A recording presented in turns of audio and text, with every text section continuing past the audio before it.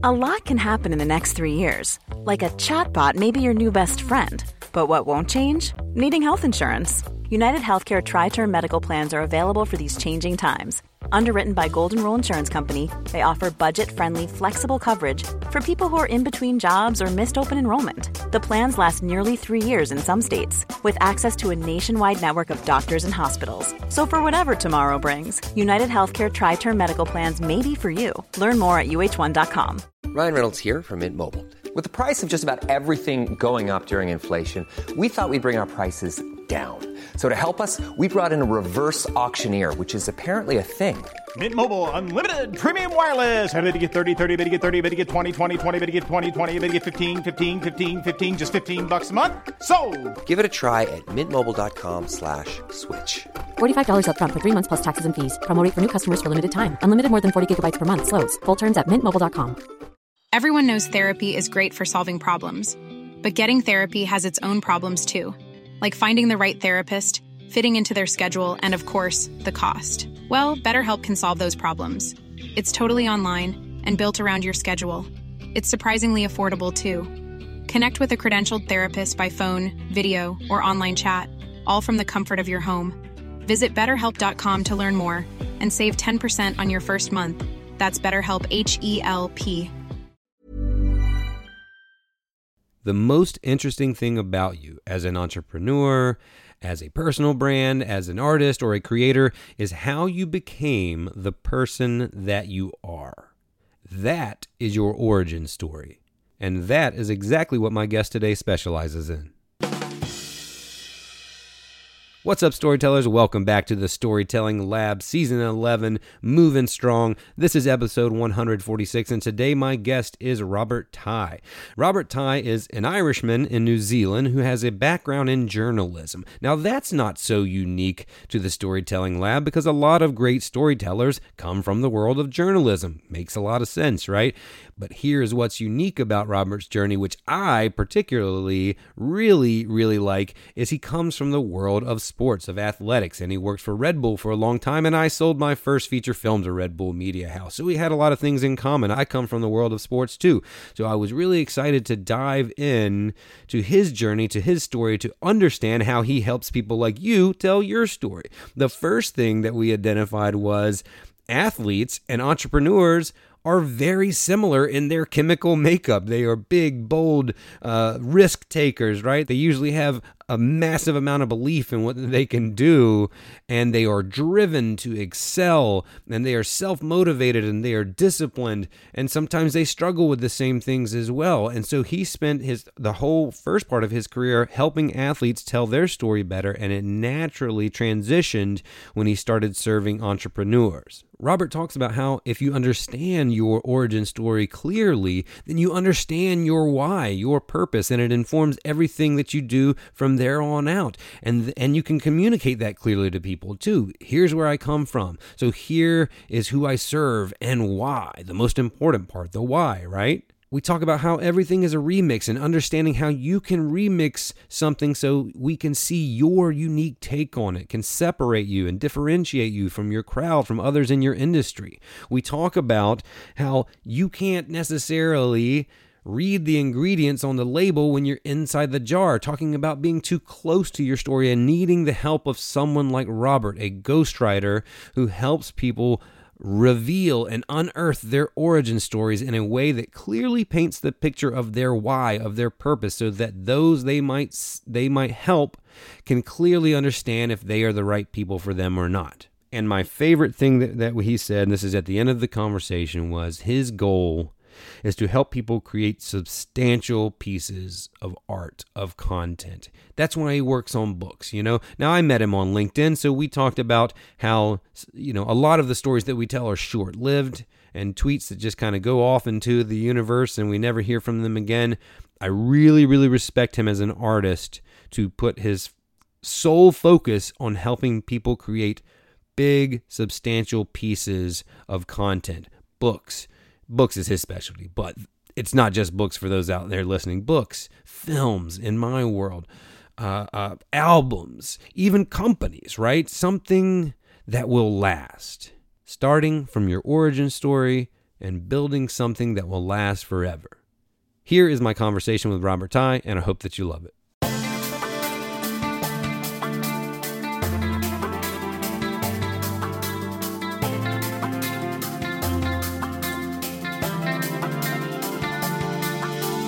Welcome to the Storytelling Lab, where we break down how to get to the heart of your story and the hearts of your audience to leave the greatest impact possible. And now, here's your host, award-winning filmmaker and writer, Rain Bennett. What's up, my beautiful people? Welcome to another episode of the Storytelling Lab, where we help you break down the art and science of storytelling. My name is Rain Bennett. I am your host, and my job is to help you deepen your connections, increase your sales, and serve your audiences better. Every Tuesday morning, I send out a quick storytelling tip to my newsletter subscribers. I show you techniques I've learned along my journey and used in my own stories, as well as those of my clients. But most importantly, I leave you with tangible takeaways that you can apply to your brand storytelling immediately. Oh, well, actually, more importantly than that, it's free. If this would help you, sign up for the newsletter at rainbennett.com/weekly storytelling tips.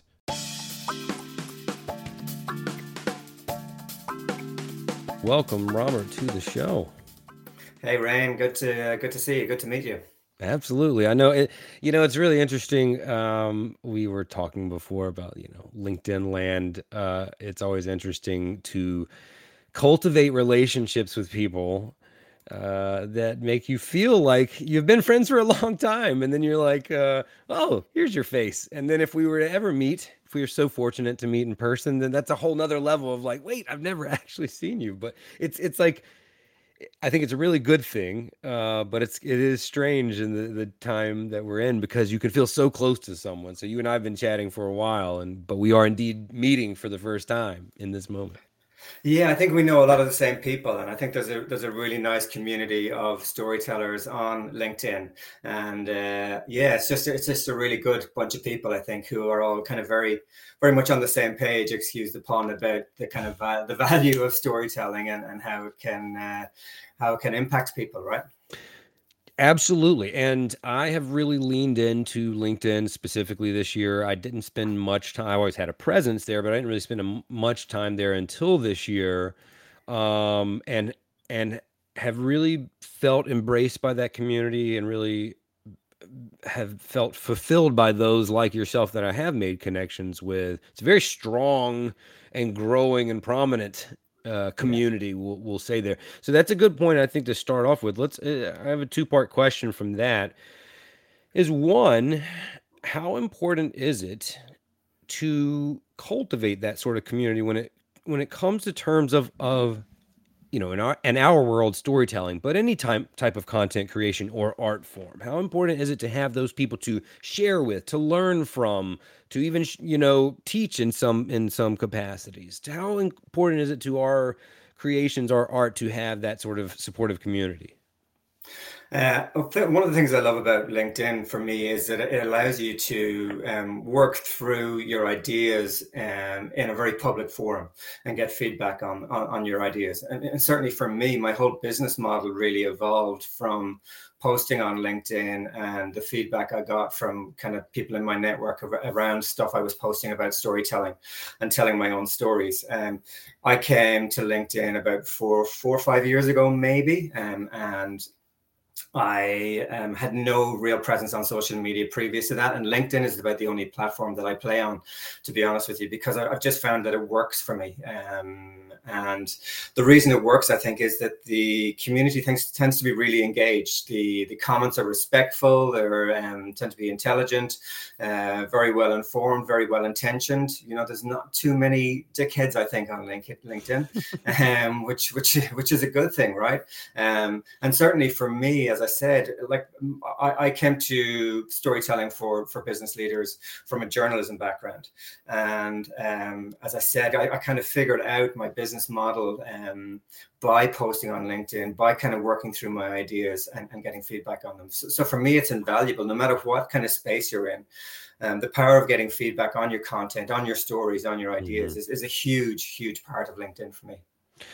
So let's flip that. The second part of that question is, and we alluded to this when we were chatting just earlier, how important is it, or how do you go about it, perhaps is the question, to make sure that you are not just a carbon copy, to carve out your lane in this niche space of storytelling specifically for us, but this applies to anybody, any vertical or any community that someone's part of, because I think that's a trap that can happen when you're part of a community where there's a lot of people in a space talking about it. How do you suggest someone Yeah. approaches being able to differentiate yourself in that space?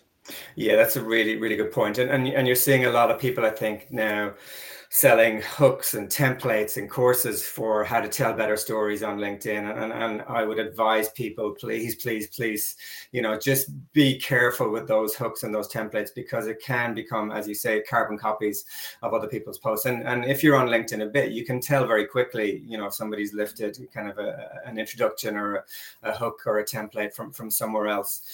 For me, and I'm biased because my whole kind of thing is about personal stories and what I call origin stories. So for me, wrapping up what might be an old business point, or what might be a very well-known kind of tenant or rule, or something in your industry that's very well known, wrapping that up in a personal story and putting your own personal spin on it is just a great way for you to stand out, and for people to, I suppose, get your idea or get that old idea in a different way, and appreciate that it's coming from you. You're putting your own perspective on it. You're putting a new fresh lens on it. So what I mean by that is your hook or your intro can be that personal kind of story, and from there segue into the business point that you're trying to make. That's one of the things that I really emphasize with the clients I work with, that it's not just telling stories for the sake of telling stories. What you want to try and do is wrap a personal story around a business point, and that kind of just embellishes that and heightens that business point that you're trying to make. Well, this is what I think is so overlooked in that effort, is that that's the only thing that we uniquely possess, right? Is our lived experiences and our story. And when people overlook that or neglect that, I think you're missing the opportunity to leverage, its significant power. Like Yeah. I could never have your approach to it if you do it right, because I don't have your approach to it. I don't have your journey to landing where you landed, even if we have the same philosophy. So I think people miss that so often, when it becomes kind of rat racy, or you're trying to find best practices and steal from clues from successful people, which is okay to do, but if you do it without, or with skipping that part about putting yourself into it, I don't have any idea how to differentiate you from someone else, and I think. Yeah. We don't leverage that enough, because no one can ever have your path to get to where you got to, even if you land at the same point. And so I think that's a really smart approach for you in the work that you do for your clients. Now, I want to go just on that. It's not just taking your own journey. It's taking what interests you, things that you like from pop culture or your hobbies or whatever. It's taking all those things and putting them into the mix. Because let's face it, there's very little new out there in terms of business ideas or storytelling ideas. It's a lot of it has been said before. I watched this great YouTube video by a guy called Mark Ronson. I don't know if you know Mark Ronson. He's a music producer from the UK. Yeah. Great video on YouTube where he says everything is a remix, and it's true. Everything is, great clip about, that we're all building on what other people have said, or the music that other people have made before. But what makes your creative output different is those influences, as you said, your journey, your hobbies, what you're interested in. Throw them all into the mix, but and see what comes out. It's fascinating to me to see the different spin that people can put on things. And if you don't do that, you're just rehashing what other people have said, right? Absolutely. That's such a great point. It's not just your experiences, but your passions, what you're passionate about too, because this is going to set us up exactly where I wanted to take us, because there's something that excites me about your passion and your history and experience specifically. But yeah, if your side passion is basketball, it's okay for you to use stories of Kobe Bryant and Michael Jordan to illustrate your point, because you'll do that so much more passionately than someone else might, who doesn't know the game, or doesn't know the nuances of whatever other passion that you have. I think I'm really glad you pointed that out, because that's an even easier one for people to overlook when they think about, like, okay, this is my journey, my story. Often they don't think about, yeah, but who I am is part of my story too. Like, I grew up playing basketball, so I still love basketball as a 40-year-old man. Okay, so that segues perfectly into where I wanted to go next, because you uniquely have a history and a background in sports. And I kind of came from that as well. The first, well, I grew up an athlete, so I've always been passionate about sports. And even some of the first film projects that I was doing when I was just a baby filmmaker was I did wedding videos, and I did sports recruiting videos for like high school kids wanting to go to university, and they would make highlight reels. And I loved that. Fast forward, 10 years or so, my first feature documentary was a sports documentary, which, by the way, we sold to Red Bull Media House. Oh, right. So I saw your background there. And so I want to spend some time there, because I think I would be remiss not to. So let's establish a little bit about what you did at that time in your career specifically. Were you working with athletes? Were you working with teams? Were you working with brands? What's your background that kind of led to where you are now? Yeah, well, I grew up like a lot of, I suppose, young kids dreaming of playing sport for a living. I played everything. And I was around 12 or 13 when I kind of slowly started to realize that I wasn't the best player on my street, let alone, good enough to play any sport professionally. But I thought I could write about sport instead. That idea kind of was planted in my head around that age. My father was a great newspaper man. He was a farmer, but he loved newspapers. So our house was full of newspapers. So I read the sports pages cover to cover from like a really young age. And then when I was 13, my mother gave me a typewriter. I was like, what are you giving me a typewriter for? She just left it in my room one day, and it was just a little nudge. I think she recognized something in me that I didn't, that maybe my love for reading, my love for words could potentially lead somewhere. And her hunch was right, because I taught myself to touch type on the typewriter. I got a summer job at my local newspaper. I was the editor of the school magazine, the sports editor of the school magazine, mainly because it gave me a half day to go and watch the sports teams go and play. So that was a huge part of it. And I had my heart set on becoming a writer or a journalist. And then I got a bit sidetracked in my 20s, as a lot of us do. Went to university, cigarettes and alcohol and all that kind of stuff. Sounds vaguely familiar. Yeah, all of that came into play. And I put it off for about 10 years until it was just nagging at me. There was this kind of, my gut feeling was, man, you should be writing. What are you doing? Like, I was working in recruitment, I was working in sales, I was working in advertising, different jobs. And finally, in my late 20s, I found the guts to quit my job as a recruitment consultant. I went back to my hometown and I begged the editor of the local paper to give me a shot at being a sports reporter, even though I had no experience, I had no qualifications, I didn't study for it.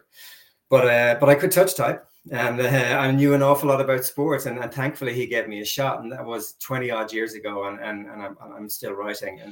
And so I started out with a small town paper in Ireland, met a New Zealand woman, moved to the other side of the world, to New Zealand, where I started from the bottom, and I started working with the local newspaper over here, and then I started freelancing. And that led to a gig with Red Bull. Red Bull were launching a magazine in New Zealand. Somehow they found me online from the work I was doing, and they reached out to me and said, would you be interested in writing the first feature story for this new magazine?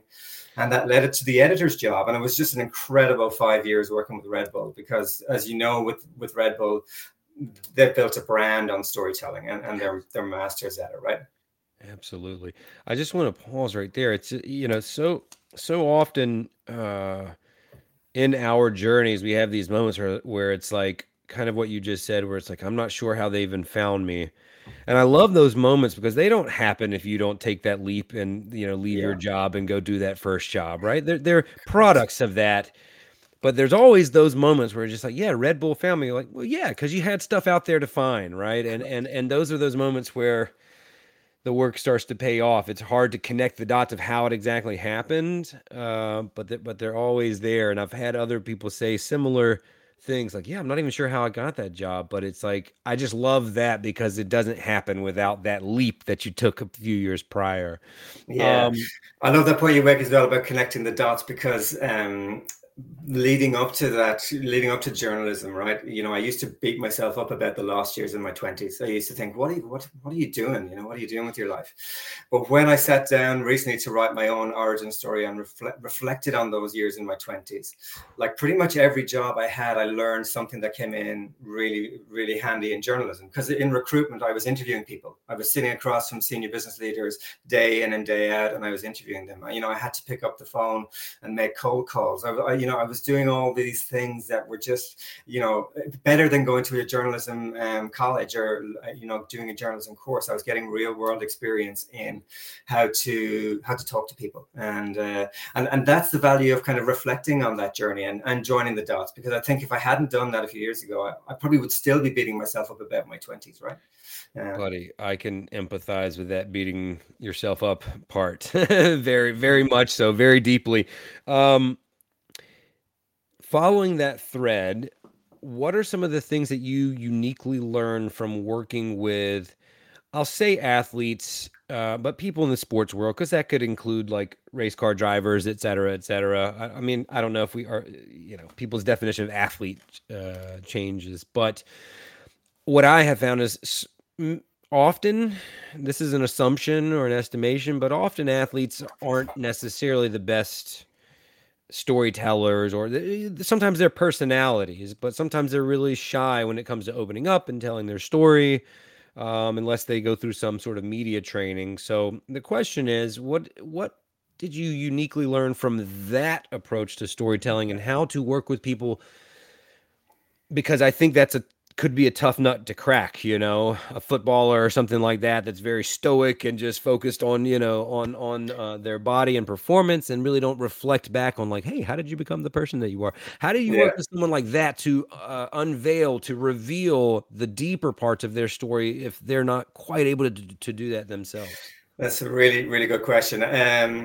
It was hard. It was hard initially, especially with team sports. I found trying to talk to players from team sports is a really tough gig, because either one, they're really, really shy about their story and they're not confident in themselves. Either two, they've been media trained, which can be a terrible thing, and so they're media trained to death. And three, quite often, they all have the same story, right? They're exceptionally good at what they do. They go to an academy and they come out the other side as this fully formed professional player. So they don't really have a story.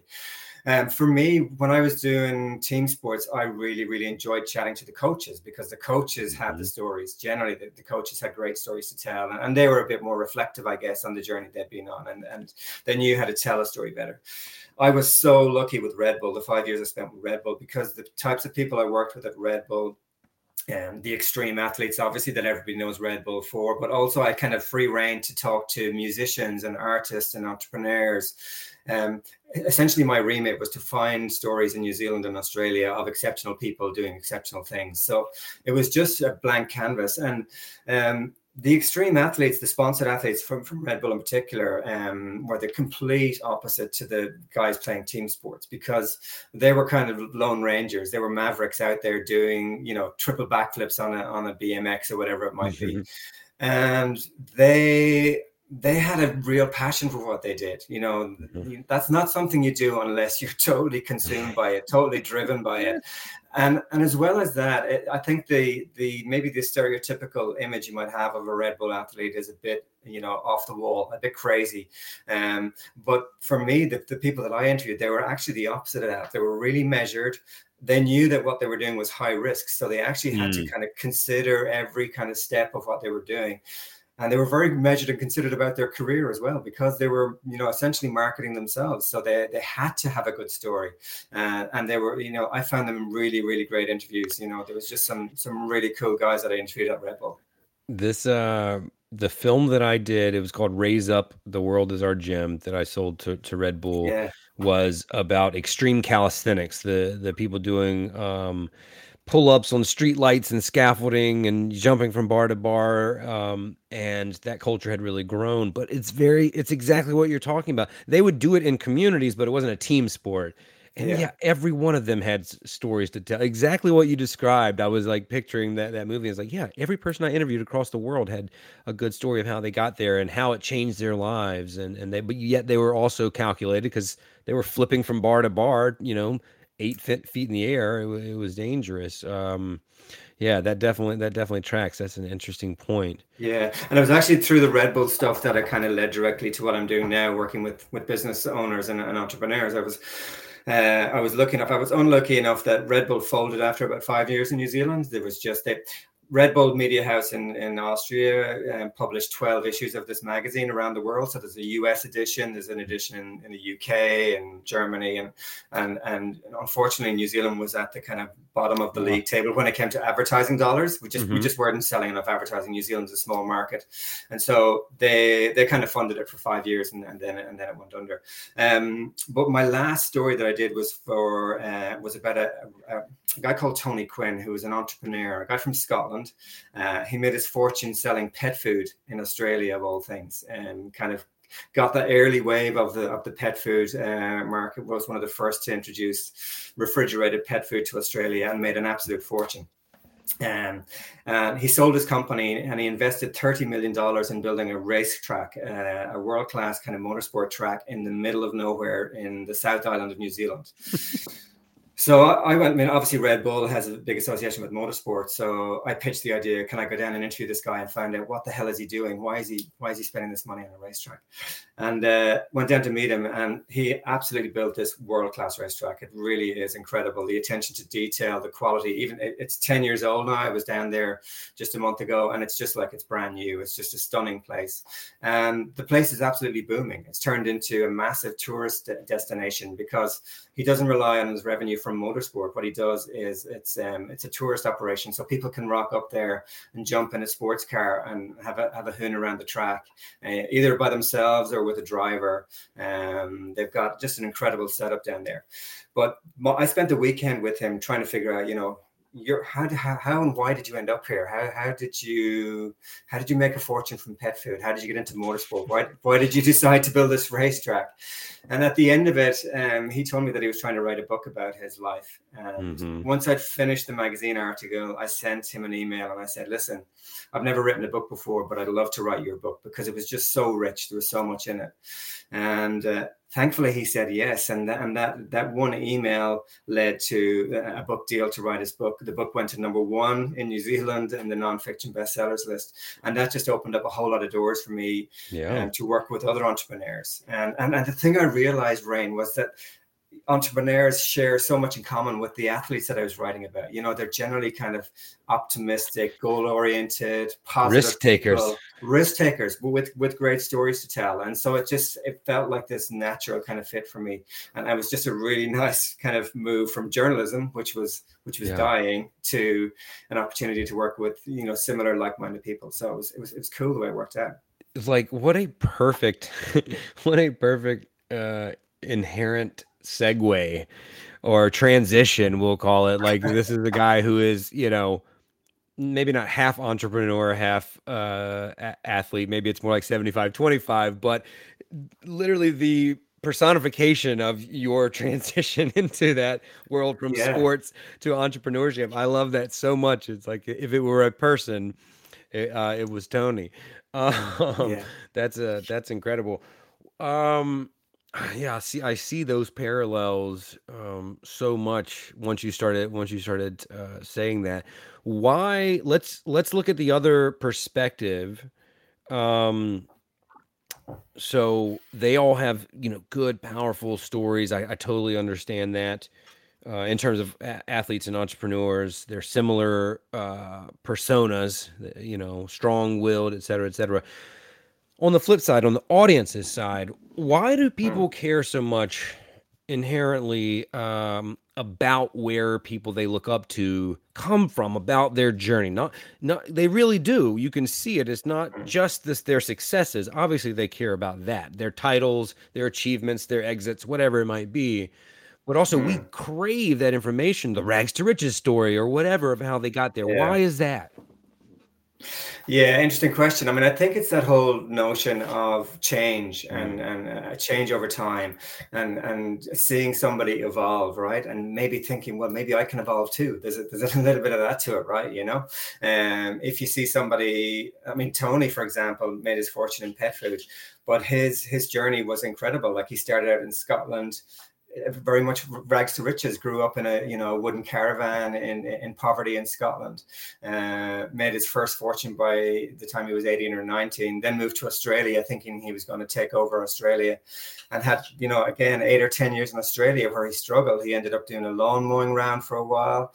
So it's that kind of arc of kind of, following somebody's kind of journey and following their ups and their downs and their highs and their lows. I think because we're human, we like to hear other human stories. We like to hear about their failures and their successes. And we like to hear the highs and the lows. And that's one thing I really encourage my clients as well to share, is don't be afraid of sharing the lows as well as the highs, because people love to hear, your failures as well as your successes, right? Yeah, people are reluctant to share those. But I think, in my mind, as a listener, as a viewer, as an audience member, if I were to hear somebody I look up to, if I were to hear about where they came from and their missteps along the way, and if I were in a similar situation, then it would probably give me inspiration to feel like I can do it too, versus, oh, they're just a natural born talent, I could never do that. Yeah. So that might be a part of it. Quick side note, are all Irish just natural born great storytellers? That's kind of a reputation that precedes them. It is, yeah. I mean, certainly, I think it's probably not true that all Irish are. There's depends on how many clients they have. Yeah, that definitely helps. But there's definitely some incredible storytellers. I mean, my friend group growing up, I had some great storytelling friends who were just incredible at spinning yarn. And I mean, I don't consider myself a great storyteller. But some of those stories that I've told you, I worked on them. And I worked them out on LinkedIn. Making the connection between the Red Bull athletes and Tony Quinn. That was something that happened as a result of kind of writing it down and thinking it out and telling the story on LinkedIn. I think, and that's the thing. I think that's maybe a misconception as well that a lot of people have. They think I'm either a great storyteller or I'm not. Absolutely. But you can learn a few stories that if you work on them, if you write them, if you kind of craft them, that make you seem like a great storyteller. I mean, in social situations, I don't consider myself a great storyteller. My wife will often interrupt my stories and finish them for me because she knows she'll do a better job than I will, right? But I think that's a dangerous misconception to think that all Irish are great storytellers, or all CEOs have to be great storytellers. It's not something that I think you have to be gifted with, or you don't have to have the gift of the gab. I think if you take the time to reflect on your journey, if you reflect on your career, everybody has, at least 3 or 4 or 5 stories, major turning points in their career, major turning points in their life, that if you reflect on them, and as we said earlier, if you figure out, well, what's the point of this story? How does this story highlight a character trait or a value of mine, or how does it highlight my passion for my industry, and then put those two together, and that's where the power of storytelling comes from actually taking the time. I think this is probably one of the strongest takeaways from today's conversation that I want people to really hear, that it's a skill that you can cultivate, and it's not just some talent, natural born talent. I'm so glad that you mentioned that, because I know those people too, that either you're a storyteller or you're not. It's absolutely not true.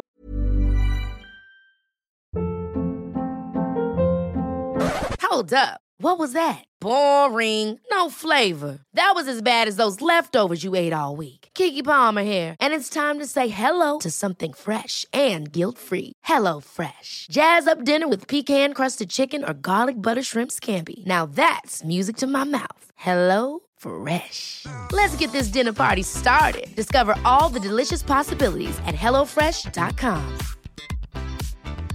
I'm Sandra, and I'm just the professional your small business was looking for. But you didn't hire me because you didn't use LinkedIn Jobs. LinkedIn has professionals you can't find anywhere else, including those who aren't actively looking for a new job, but might be open to the perfect role, like me. In a given month, over 70% of LinkedIn users don't visit other leading job sites. So if you're not looking on LinkedIn, you'll miss out on great candidates like Sandra. Start hiring professionals like a professional. Post your free job on linkedin.com/people today. What skills do you lean on? What did you have to acquire when you pivoted into the ghostwriting world, where you're like really now helping people tell their stories? You're not a journalist, but now and this is what you continue to do. What skills, like how do you execute that in, milking the best content from them, structuring it in a, strong, cohesive manner when it's not your story? And I know that's kind of a vague, big, broad question, but like, what are the tactics that you take? And I want to dive into ghostwriting a little bit, because the real question is kind of like, let's just say, like, why does someone need a ghostwriter? They have something to say. They have a life that they've lived, but you come in and you take that and you mold it into something that you can deliver. Can we get into the nitty gritty of that a little bit? Yeah, I think really, really important point. Why do you need a ghostwriter? I think there's that notion that you can't read the label from inside the jar, that you're too close to your story, right? That you're too. I think I heard that on a Park Howell podcast, or some guy called Dove Barron. I don't want to claim credit for that. I think but it's a really interesting point, that you can often be too close to your own stories, and they might be stories that you've told your friends for years, and so you kind of devalue them. They might be stories that you're a bit embarrassed about. Again, we talked about the failures and the losses. They may be stories that you've kind of, you don't feel comfortable sharing with the world. What I do, I think, as a ghostwriter is I try and encourage people to take me on a journey of their life. And as they're telling me their story of their life, I'm listening out. I'm listening for the stories that my instinct tells me that's a story you should share, or tell me more about that particular moment, tell me more about that particular incident, and drawing it out of them. So it's really identifying, I suppose, using my 20 plus years as a journalist to know, okay, that's our introduction. That's your introduction to your story. That explains so much about you. And I'll give you an example. I worked with a lady a couple of years ago, and she grew up in East Germany. And she told me that growing up in East Germany back in the 70s or the 80s, before the Berlin Wall fell. And she told me that growing up in East Germany was like, growing up in an army boot camp. They went to school 6 days a week from 7 a.m. till 5 p.m. And every day at 10 o'clock, they used to have a break. So the bell would go for a break, and all the kids would be, herded out into the schoolyard. And there was a big white circle painted in the middle of the yard. And the kids were forced to basically walk around this circle for 20 minutes. And that was their morning exercise routine. And if anybody stepped off the circle, if anybody stopped walking, the teachers would be positioned around the yard, and they'd shout at them to get back in line, to walk the line.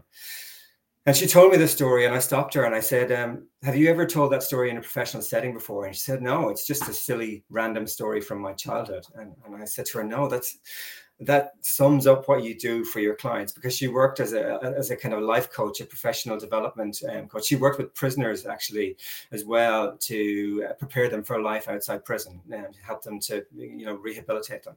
And I said, that story illustrates exactly what you do for people. You help them to step off this treadmill on the road to nowhere. You help them, it's that cliche, you help them to think outside the box, or outside the circle in this case. But that story, if you use that story at the start of a presentation or a pitch, and then segue into what you do for clients, you're just immediately going to grab them, because it just paints this cinematic picture of what she did, and what she had gone through herself, and why she was uniquely qualified to do what she did. And I think that's the value of working with a ghostwriter, or working with somebody who listens to your stories with a fresh pair of eyes, right? And so the process, you asked me about the process and how I go about getting these stories. I came up with this it's not a framework, but I kind of, when I'm interviewing somebody, to tell their origin story, or even a bigger project like a book, I'm looking for three types of stories. I'm looking for the stories that shaped you, and the stories that changed you, and the stories that confine you. So that's the stories that shape you, and the stories that change you, and the stories that confine you. And the stories that shape you are from the formative period of your life, from when you were, your earliest memories up to the age of 18, let's say. It could be about where you're from and how that influenced you. It could be about what your parents did for a living. It could be your first job, what you were obsessed with as a teenager, what sports you played. It could be any of those things. But there's real gold in those stories, right? And I think finding one or two stories from that period of your life is really, really valuable. The second set of stories is the stories that changed you. And again, we all have kind of maybe 2 or 3 or more kind of real turning points in our lives where, we faced a fork in the road. We choose left and we end up somewhere, choose right, we end up somewhere completely different. So again, those change moments are, ripe for stories. And then finally, the stories that confine you, these are the stories that keep you small. These are maybe the stories that you're reluctant to share. And again, they don't have to be epic stories, but even if it's a little thing that kind of has kept you small, digging into that a little bit and sharing a little bit of that. It's remarkable how effective that is at connecting with other people, because we all have these stories that confine us. And if you share a story about something that confines you, I guarantee you that there'll be, on LinkedIn, hundreds of other people that will read that story and go, man, I get that. And I mean, I've shared stories, for example, about my fear of public speaking, because like 10 or 15 years ago, I went to Toastmasters because I was terrified of getting up in front of a group of people. I'm still not a natural public speaker. I've done workshops, I've done public speaking, but like a lot of people, terrified by it. But by sharing that story on LinkedIn, it's a story that confined me and kept me small. I talk about how overcoming that fear of public speaking led to so many opportunities in my career, right? Because it led to workshops, it led to public speaking, it led to the opportunity to chat with you on your podcast, right? Absolutely. So yeah, they're the kind of stories that I'm looking for when I chat to people. The thing is, you are like the walking embodiment of what you help people do. You just said you're not a natural storyteller. You said you have, not stage fright, but a fear of public speaking. Yet this is exactly the field that you have fallen into and done quite well with. So that's the testimony to your work right there. Well, yeah. I mean, I'm most comfortable when I'm one-on-one with somebody. I love that. I love sitting across from somebody, and it's a privilege to get to dig into somebody's life and ask them questions. And you know that, right? It's an incredible privilege. It's the right? best. It's the best. Yeah. This is my favorite thing about the show, hands down, is like just this. The execution, the marketing, that's part of it that we have to do. I love to talk to people. That's why I want to dive. I mean, I could talk to you about, the things that you've talked about in your background all day, just from that. It's so interesting to me. And because of my background in documentary filmmaking, it's always been interviews for 20 years now. And it wasn't until I got, to this age where I could really look back on that and reflect and be like, man, I get a little piece of all these different people's lives. Like, I'm sitting here writing notes from yours. Like every conversation I have, I get tangible takeaways, even if it's just a life lesson, not a business lesson, but just like a perspective. Because again, we're coming right back to the point we made earlier. Like everybody has a unique experience that has informed and influenced their unique perspective on life. So each person you talk to, you can glean a little something, especially if you know how to talk to them in a way that we do. Yeah, it's everything. This just one-on-one human connection. I love it. I love to hear you say that because I wholeheartedly agree. Yeah, absolutely. And I mean, I think people are craving the opportunity to tell their stories as well. I think that's really even more so now than ever before. I mean, you have platforms where you can, post what's going on in your head, but I think people really are craving the opportunity to tell stories. I mean, I did a workshop not the other day, but last year, where we got a group of people together in a room. And when I pair people off to do exercises, I love watching kind of strangers. You give them an example of a story, like I just did, for example, of a story that confined me, or I'll give them an example of a story that shaped me, and say, right, think about your own childhood, think about growing up, think about a story that shaped you, and just watching the interactions is really, really cool. Because Well, that's it's what are stories if they're not mirrors, right? I mean, that's the point. yeah, Yeah. So you just set it up to, to have them reflect on themselves, and that opens that portal, that opens that door. yeah, Yeah, absolutely. Wow. yeah. I don't. I find myself doing this every episode. I genuinely, this is going to sound so cheesy, so bear with me. I genuinely love what I do so much, and I get to these points where it's just like I'm like emotional right now. Not, not in like a sad way, but just I love this stuff so much. To me, human connection is just the epitome of everything. With what we're trying to do with our time here. Yeah, totally. I'm absolutely with you, and I'm with you as well on the extraneous stuff around what we do, the sales and the marketing. Man, if I could get somebody to take all that off my hands and I could just do this all day, I'm sure you'd be the same. Absolutely love Buddy, that part. I'd rather be around a campfire telling stories with you all night long than anything else, my friend. Yeah, So all right, to that point, here's a topical question. yeah. A lot of us in our space, it's kind of, you got two camps: those that are fearful of AI and it taking our creative jobs, and those that are like, here's what you got to know about AI, or you'll get, the boat will pass you by. Um, let's talk a little bit about just the role that, in your mind, it could play. Like, how would someone trying to share their stories, leverage AI? Let's start there. I'll be honest, I haven't played around with it that much, Rain. I'm a bit old school. Me Obviously, I too. write books. I'm a ghostwriter. So, and the projects that I love working most on are the books. The origin story the origin story work I do with business leaders is like essentially a slimmed down version of a book. It's a slimmed down version of their life story. So I love those big projects. I love working on books, and I thankfully I don't think AI is quite at the point where you can just get it to write your life story or write it well. Where it is valuable, I think, is coming up with maybe different ideas or different perspectives on maybe a topic that you haven't thought about. I think it's really good for generating maybe different insights that maybe you haven't thought about. For me, though, again, it comes back to the point we made at the start. That's all very well getting those insights, but if you're rehashing something that you've got from AI, how does that make you stand out? How are you going to make it sound different to everybody else who's typed the same prompt into AI? And they talk about prompt engineering and all the rest of it, but essentially, it's trolling through. Say, for example, storytelling. It's trawling through everything that's ever been published on storytelling, and it's going to give you essentially the same sound bites that, let's face it, everybody in the storytelling space is rehashing essentially the same kind of sound bites.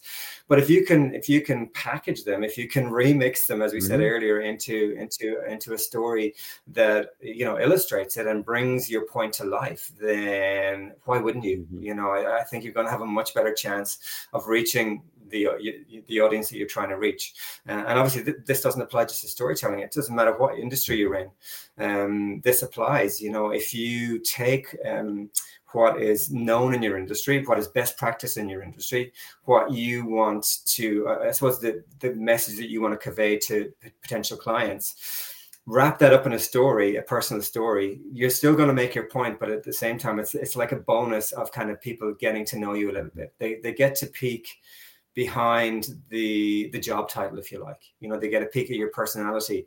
They get to decide, is this a person that I could work with? Is this a person that I want to work with or not? That whole notion of filtering people in as well as filtering people out, right? If you're in business, you want to work with good people. You want to work with like-minded people, and telling your story is a great way of kind of just highlighting, this is me, this is who I stand for. And and for me, that is the advantage of telling stories over using AI to create your content for you. Yes, and everybody has said this, use it as a starting point. It's a great play. It's a great little toolkit for entering maybe a topic that you have that you want to expand on, and have a play with it and see what it turns out. But for me, I would try then personalize it, then add a story element to it, and it'll just make it sing. It'll make it jump off the page. Absolutely. Yeah. Is the origin story, in your opinion, or your approach with the work that you do, is that the only story that one has to tell, that one should tell, that you help people tell? That's the one that I focus on. Absolutely, it's not the only story. I think it's a part of your toolkit. For me, it's I think of it as the foundation for all the other stories you tell. If you get clear on your origin story, then it's much easier to tell a value story. It's much easier to go in front of your team and tell them the story about your purpose or your mission in the company, what you're trying to do, what you're all about. It's much easier to tell your why. I mean, Simon Sinek has made a great career out of that. Those 3 circles and 1 word, incredible. But right, it's essentially, if you know your origin story, your why becomes clear. Your sales story, all of those stories. Yeah, there's so many different stories you can and should be telling, but I think if you get clear on your origin story initially, it makes everything else so much easier and more straightforward, because you get clarity on who you are, you get clarity on the journey you've been on, you get clarity on the business you started and why you started it in the first place, right? And that's so valuable. That's a valuable piece of work for you to have, and it's something that evolves and grows with you as well. I think as you kind of as your story changes, as you add new chapters to your story, your origin story will naturally kind of evolve and grow with you. Point. But taking the time in the first place, I think, to reflect on the journey, and I think as well, going through the process, you'll find all these stories popping into your head that you maybe haven't thought about for years, in terms of things that have influenced you. And there's so many things that will pop into your head. That's a really excellent point. Once you start priming the pump, it trains your eye, your ear, your mind, whatever, to spot these opportunities, other opportunities for stories. That's such a great point that people don't realize until you get into it, and that applies to anything. All the organic happy accidents happen once you take the leap and start, which is also in a way bringing us back to talking about your job at Red Bull, right? If you didn't start picking away at it, that wouldn't have happened. And similarly, when you start picking away at that story, you start to realize, like, oh, actually that moment that happened in 2013 was a great moment to talk about it, et cetera, et cetera. But you can't just pull it out of the thin air unless you're working that muscle. Yeah, there's a couple of really simple exercises as well, if you don't mind me sharing them with you. One again, I picked it up from somewhere else. It's the timeline exercise. So it's the timeline of your life, where you just draw a straight line from 0 up to the age you are now. You might take a few pages to do this, and you're just plotting the highs and lows of the different stages of your life. You might break it into 10-year periods or 7-year periods or whatever it might be, and just write bullet points of kind of the highs and lows of your life, and then reflect on those stories and think, okay, of those bullet points, the highlights and lowlights of my life, which one of those stories could I turn into a business story, into a story that I could use in business? And that's a really good starting point, just to kind of get out of your head and down onto the page the potential stories you have. I think you'll be surprised at how many stories you'll find just doing that simple exercise by itself. The other thing that I advise people to do is to open a document and start pulling those, as I said, like the pop culture influences that you might have, or quotes from books that you admire, or quotes from movies, or books in your industry that are highly influential, sections from those. Start putting all those together into a document as well, and then see if you can kind of bring the two together. As I said, that kind of notion of remixing, take a personal story, take a quote or a piece of industry knowledge, and see if you can tie those two together. That's a really, really good, fun way to kind of play around with your stories and see what comes out of it. And again, that's something you can build up over time. You may be starting from 0, but that's a really, really valuable thing to do, to try and help you mine for the goals. Absolutely. I love this idea of remixing so much. And, back to our point we made earlier about pulling from your other passions, It also, or using some cultural references like this, it also opens more doors to other communities to find your perspective in your work that you do. So if you are making the video about basketball, but it's Yeah. about leadership, really, like you're gonna get new eyes. I do this Yeah. sometimes when I come from a filmmaking background, so I just had a video I posted today, I think this morning, that was the lesson was about your company narrative, but I used a hit TV show to just like one episode to showcase it, and it like popped off, and I was like, oh, because people like that show, and so it caught a bunch of new eyes, and I can talk about that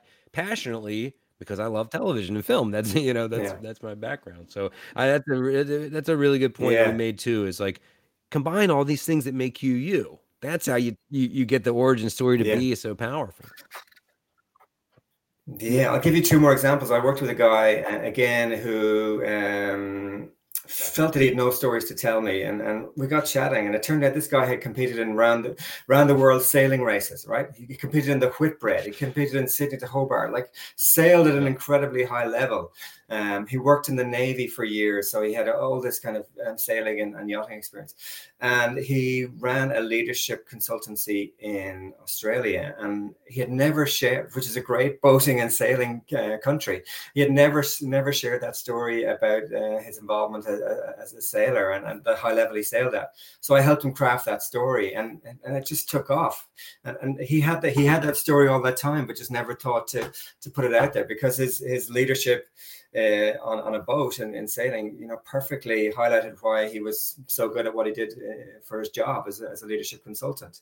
Another guy I worked with was involved in sponsorship and bringing companies together to do sponsorship deals.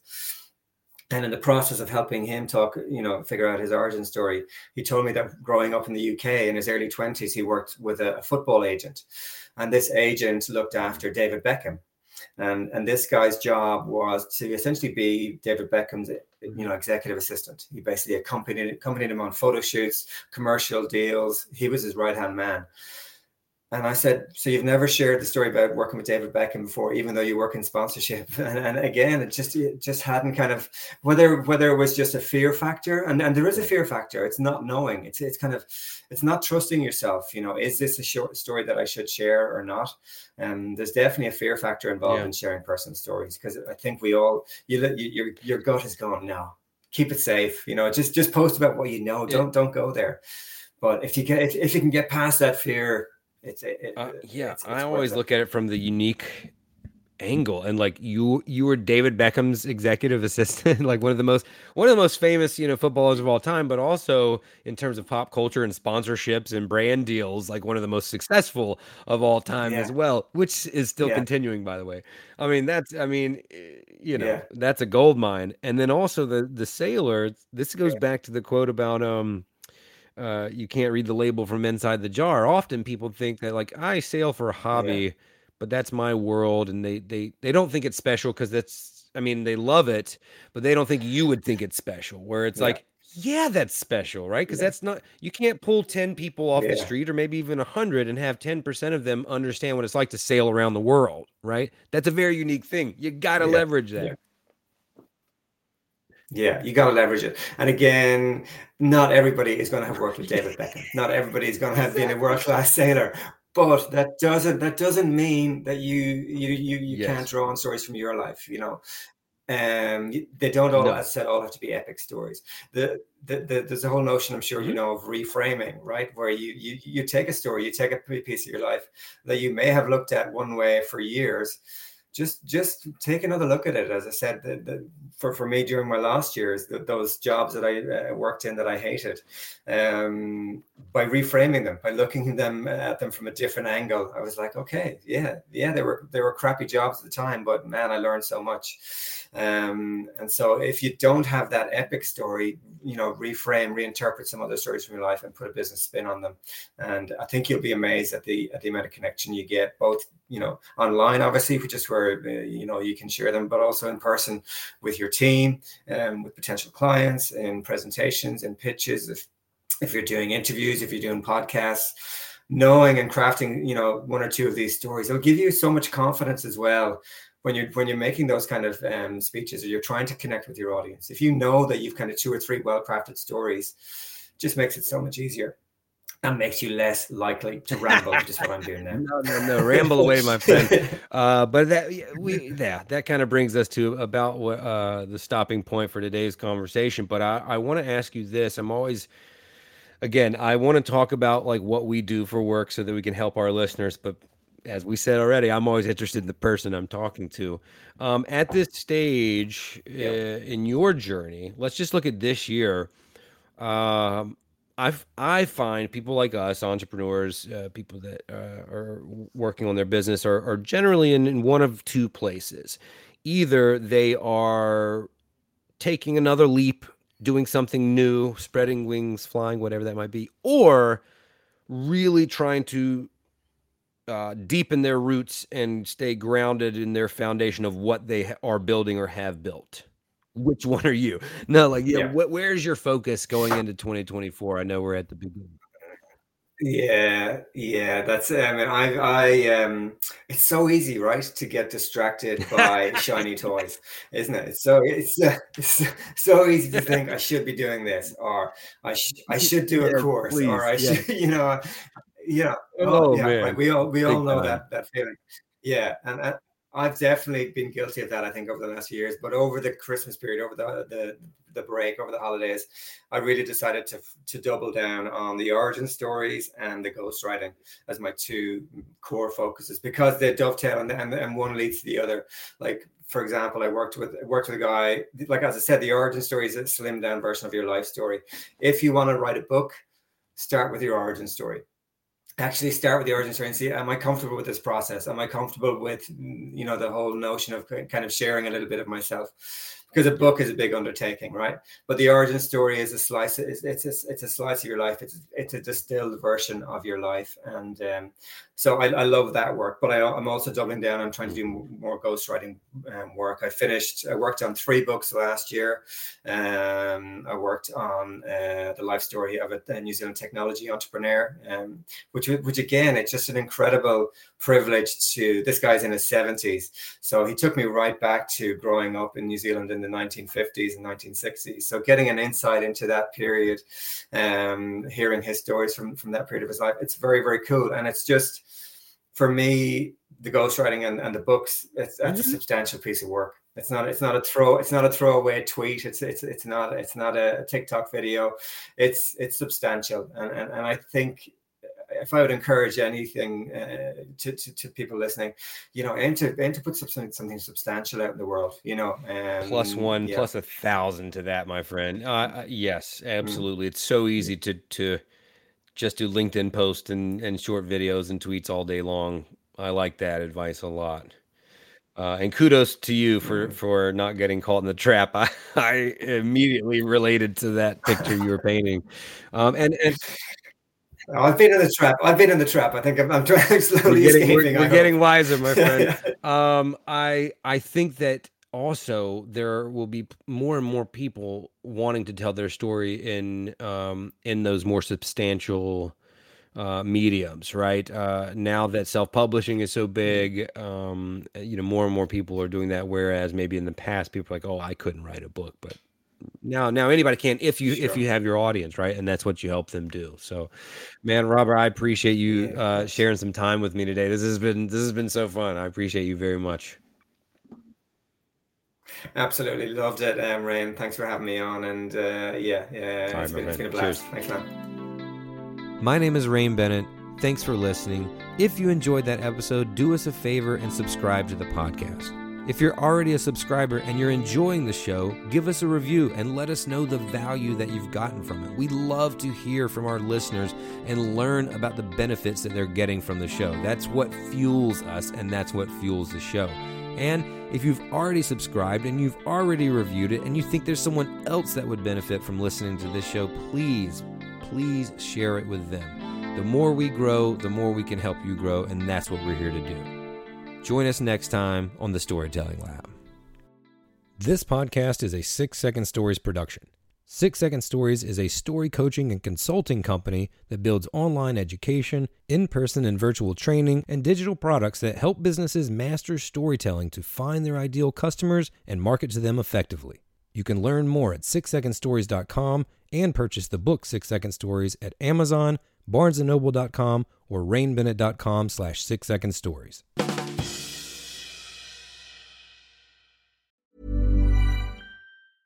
Even when we're on a budget, we still deserve nice things. Quince is a place to scoop up stunning high-end goods for 50 to 80% less than similar brands.